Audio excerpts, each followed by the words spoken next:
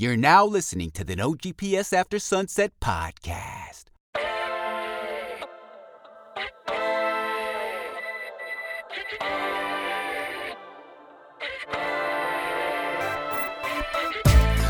And they don't think we all, when we roll up to the mall, everybody want a mile, we be all in.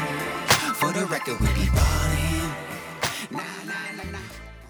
No GPS After Sunset is sponsored by the ever-controversial Laundromat Man. Stay tuned. He has a PSA towards the end of the podcast. Ooh. Welcome to the No GPS After Sunset podcast, and good morning, good afternoon, good evening, and good night to you all out there in podcast land. Happy, glad, delighted to have you here for the second episode of the No GPS After Sunset podcast series. All right, today I'm going to try to explain why we all need to rage out on the world like Draymond Green does. I know you've seen that serious chokehold he put on Rudy Gobert the other night, and it was serious. He got suspended for 5 games, and this is not a defense of that action, but an explanation why that action is a consequence of other types of things happening. Let me explain that. Draymond, I think, for me, or for us, is instructive for what is happening in the world with the zeitgeist, with the spirit of our times.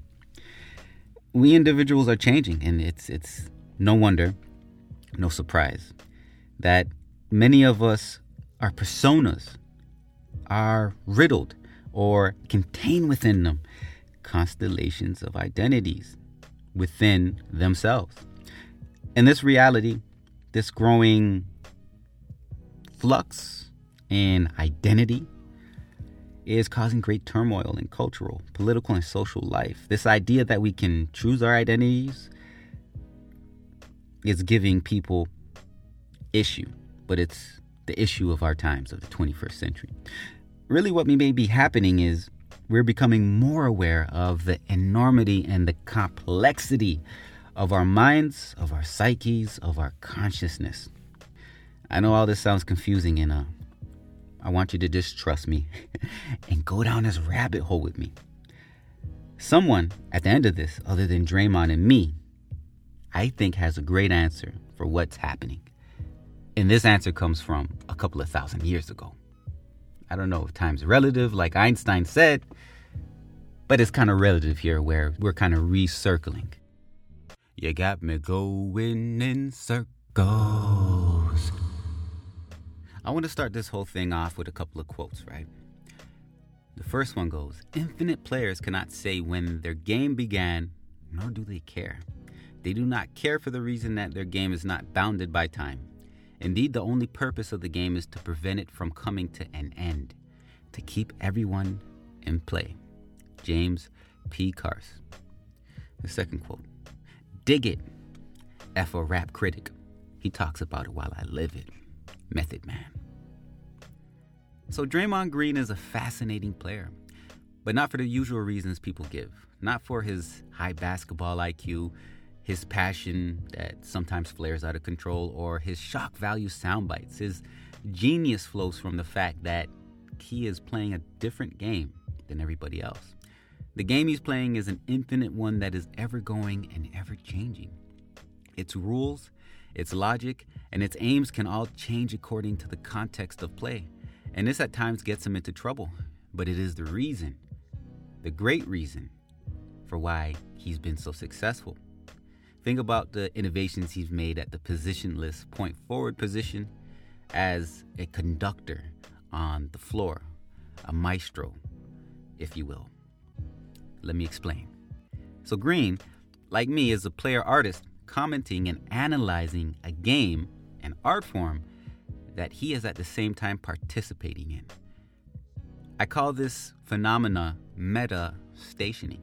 It's when one's view is beyond the boundaries of possibility contained within the activity at hand and is strictly bounded by the horizon the activity creates. So the limitations create the possibilities, and the possibilities have limitations, which can only make us go deeper inwards in an intensive strike. Okay, so let's get to this. What does this really mean? So this practice, this hermeneutic practice, this circular practice where one is producing the content and also analyzing the content, enables Green to have novel insights into the workings at play within play in ways that other NBA players and members of the sports media cannot. This is the third way of knowing that Linda Zagzebski wrote about in her latest book, The Two Greatest Ideas. The big leap in human thought was the idea that we have the ability to understand the world and therefore the universe. This happened a couple thousand years ago.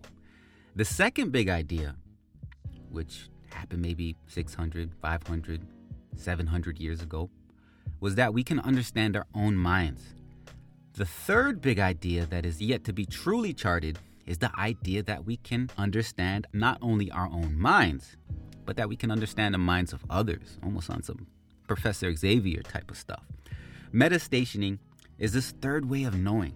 It is the ability to stay in 0-point mode for sustained periods of time. I'll explain what that means. The ability to go both forward and backwards simultaneously. Green, in his podcast, critiqued traditional sports media, stating, "The new media, I think when you look at the game of basketball, what's been lost is I can turn on the TV and I can learn about the game of basketball. I can get the X and O's and the ins and the outs. The understanding that there's a game within the game." That's what he's bringing, right?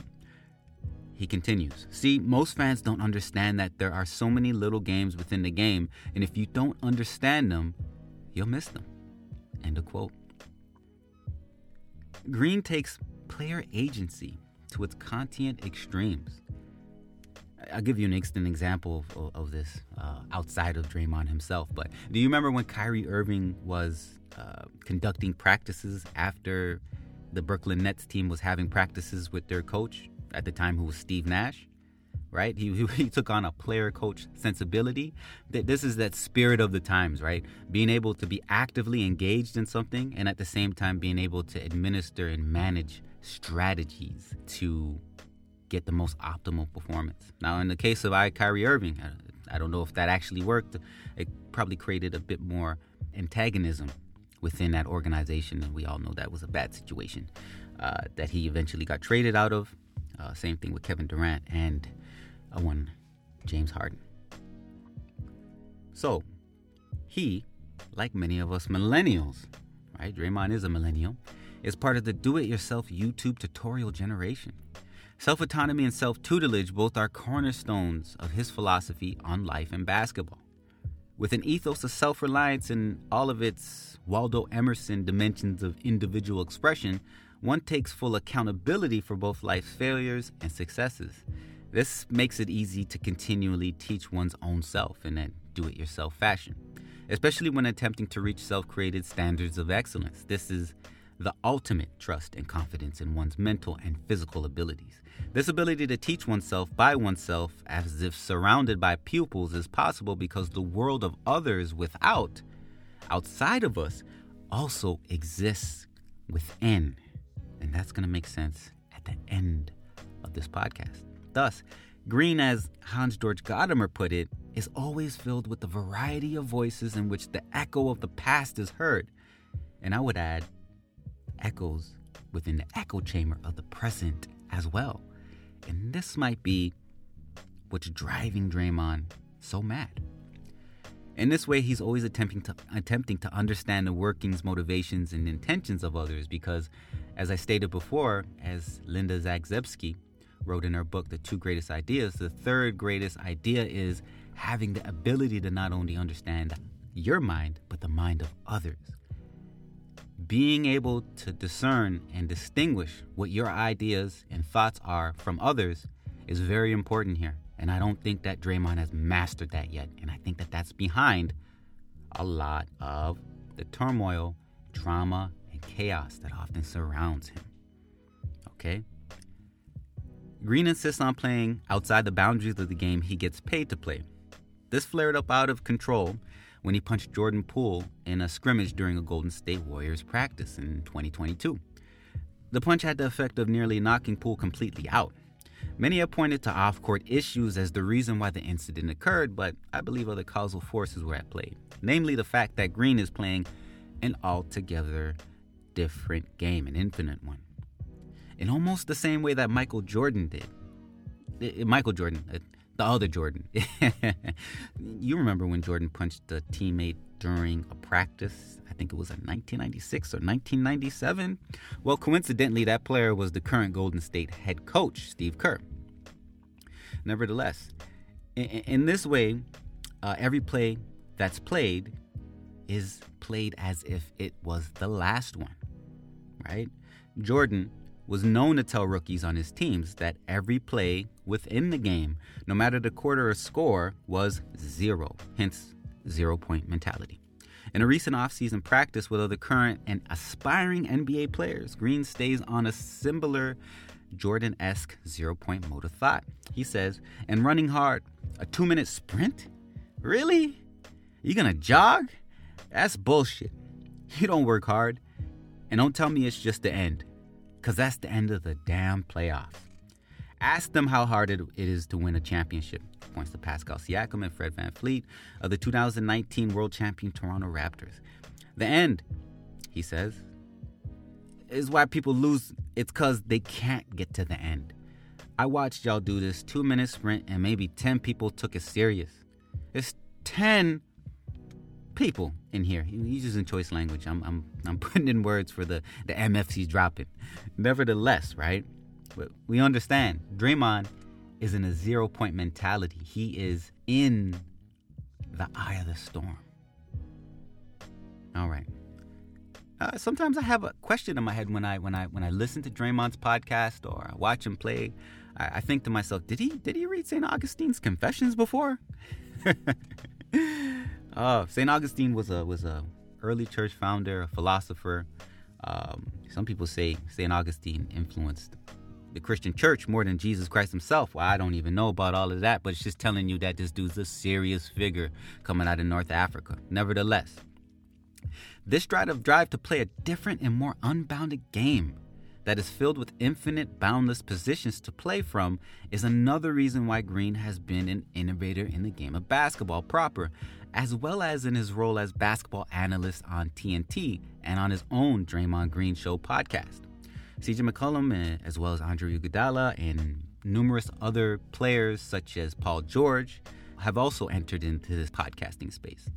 So what Draymond's doing is he's providing commentary and analysis from his meta-stationary position, becoming a meta-commentator, which we can define as someone who has both practical and theoretical knowledge on the subject they are engaging. But they do not speak on the subject from the vantage point of hindsight of the past. They speak on the subject matter at the same time they are creating the subject matter, not from a bird's eye view, but from ground zero. There's that number again, 0. Embracing a subjective vertigo that rather than disorient, elucidates. Interesting. We can do this because we're moored by the echoes of the past that are always with us, or the echoes of the voices that surround us, that ground us, right? He's not spinning around in circles, right? Situated in the world, but still has a 360 view. My question now, is this the next evolution that all players and artists will undergo in the 21st and possibly 22nd century? Is this way of self-other understanding the model for new human intersubjective relationships of the future? It would be an extreme actualization of the saying, know thyself. The riddle is this: as soon as we know ourselves, we know others. St. Augustine says in his brilliant memoir, Confessions, I cannot totally grasp all that I am. Thus the mind is not large enough to contain itself. But where can that part of it be which it does not contain? Is it outside of itself and not within? How can it not contain itself? And a quote. That's interesting, right? So think about it, soul to soul. We resuscitate ourselves collectively back to life. Did you catch what I just said? Maybe you did. If you did, shoot me a line. My mind and heart to your mind and heart. I contain a piece of you and myself as you do. We discover ourselves at deeper levels through understanding each other, forever reaching for infinite games that realize our potential. There's so much of ourselves that we don't understand and know. So what St. Augustine is saying here is that the mind is so big that it can't contain itself. So where is it? There must be holes in our minds, connected to the minds of other people. In that sense, we can get an aerial view without being in the sky. We can understand things that we haven't experienced, right? If that's an actual possibility. And the flurry of voices, the many voices in our head in almost a schizoid manner, is just us realizing how infinite our potentials are and how much of ourselves we think is fixed that is not really fixed. Walt Whitman said it. We all contain multitudes within ourselves. Peace and love. I hope that this helped. I'll harp on this again and again and again. And this is a complex idea or theory that I'm trying to put together. And I think that it's going to become more clear as time goes on and I'm able to elaborate and go deeper into it. And thank you for listening. We're going to get it on it, pop it at No GPS After Sunset. Once again, producer man Matt, always around helping out. Love and shout outs to my brother. Shout outs to Mez. Shout out to my homie Farisa. Shout out to my homie Mahad. Shout out to all my people, my families out there. I'm wishing all of you nothing but the best in the 2023. This is not going to be the last podcast episode for 2023, but I still want to send out my love. And yeah, what up to Andrew?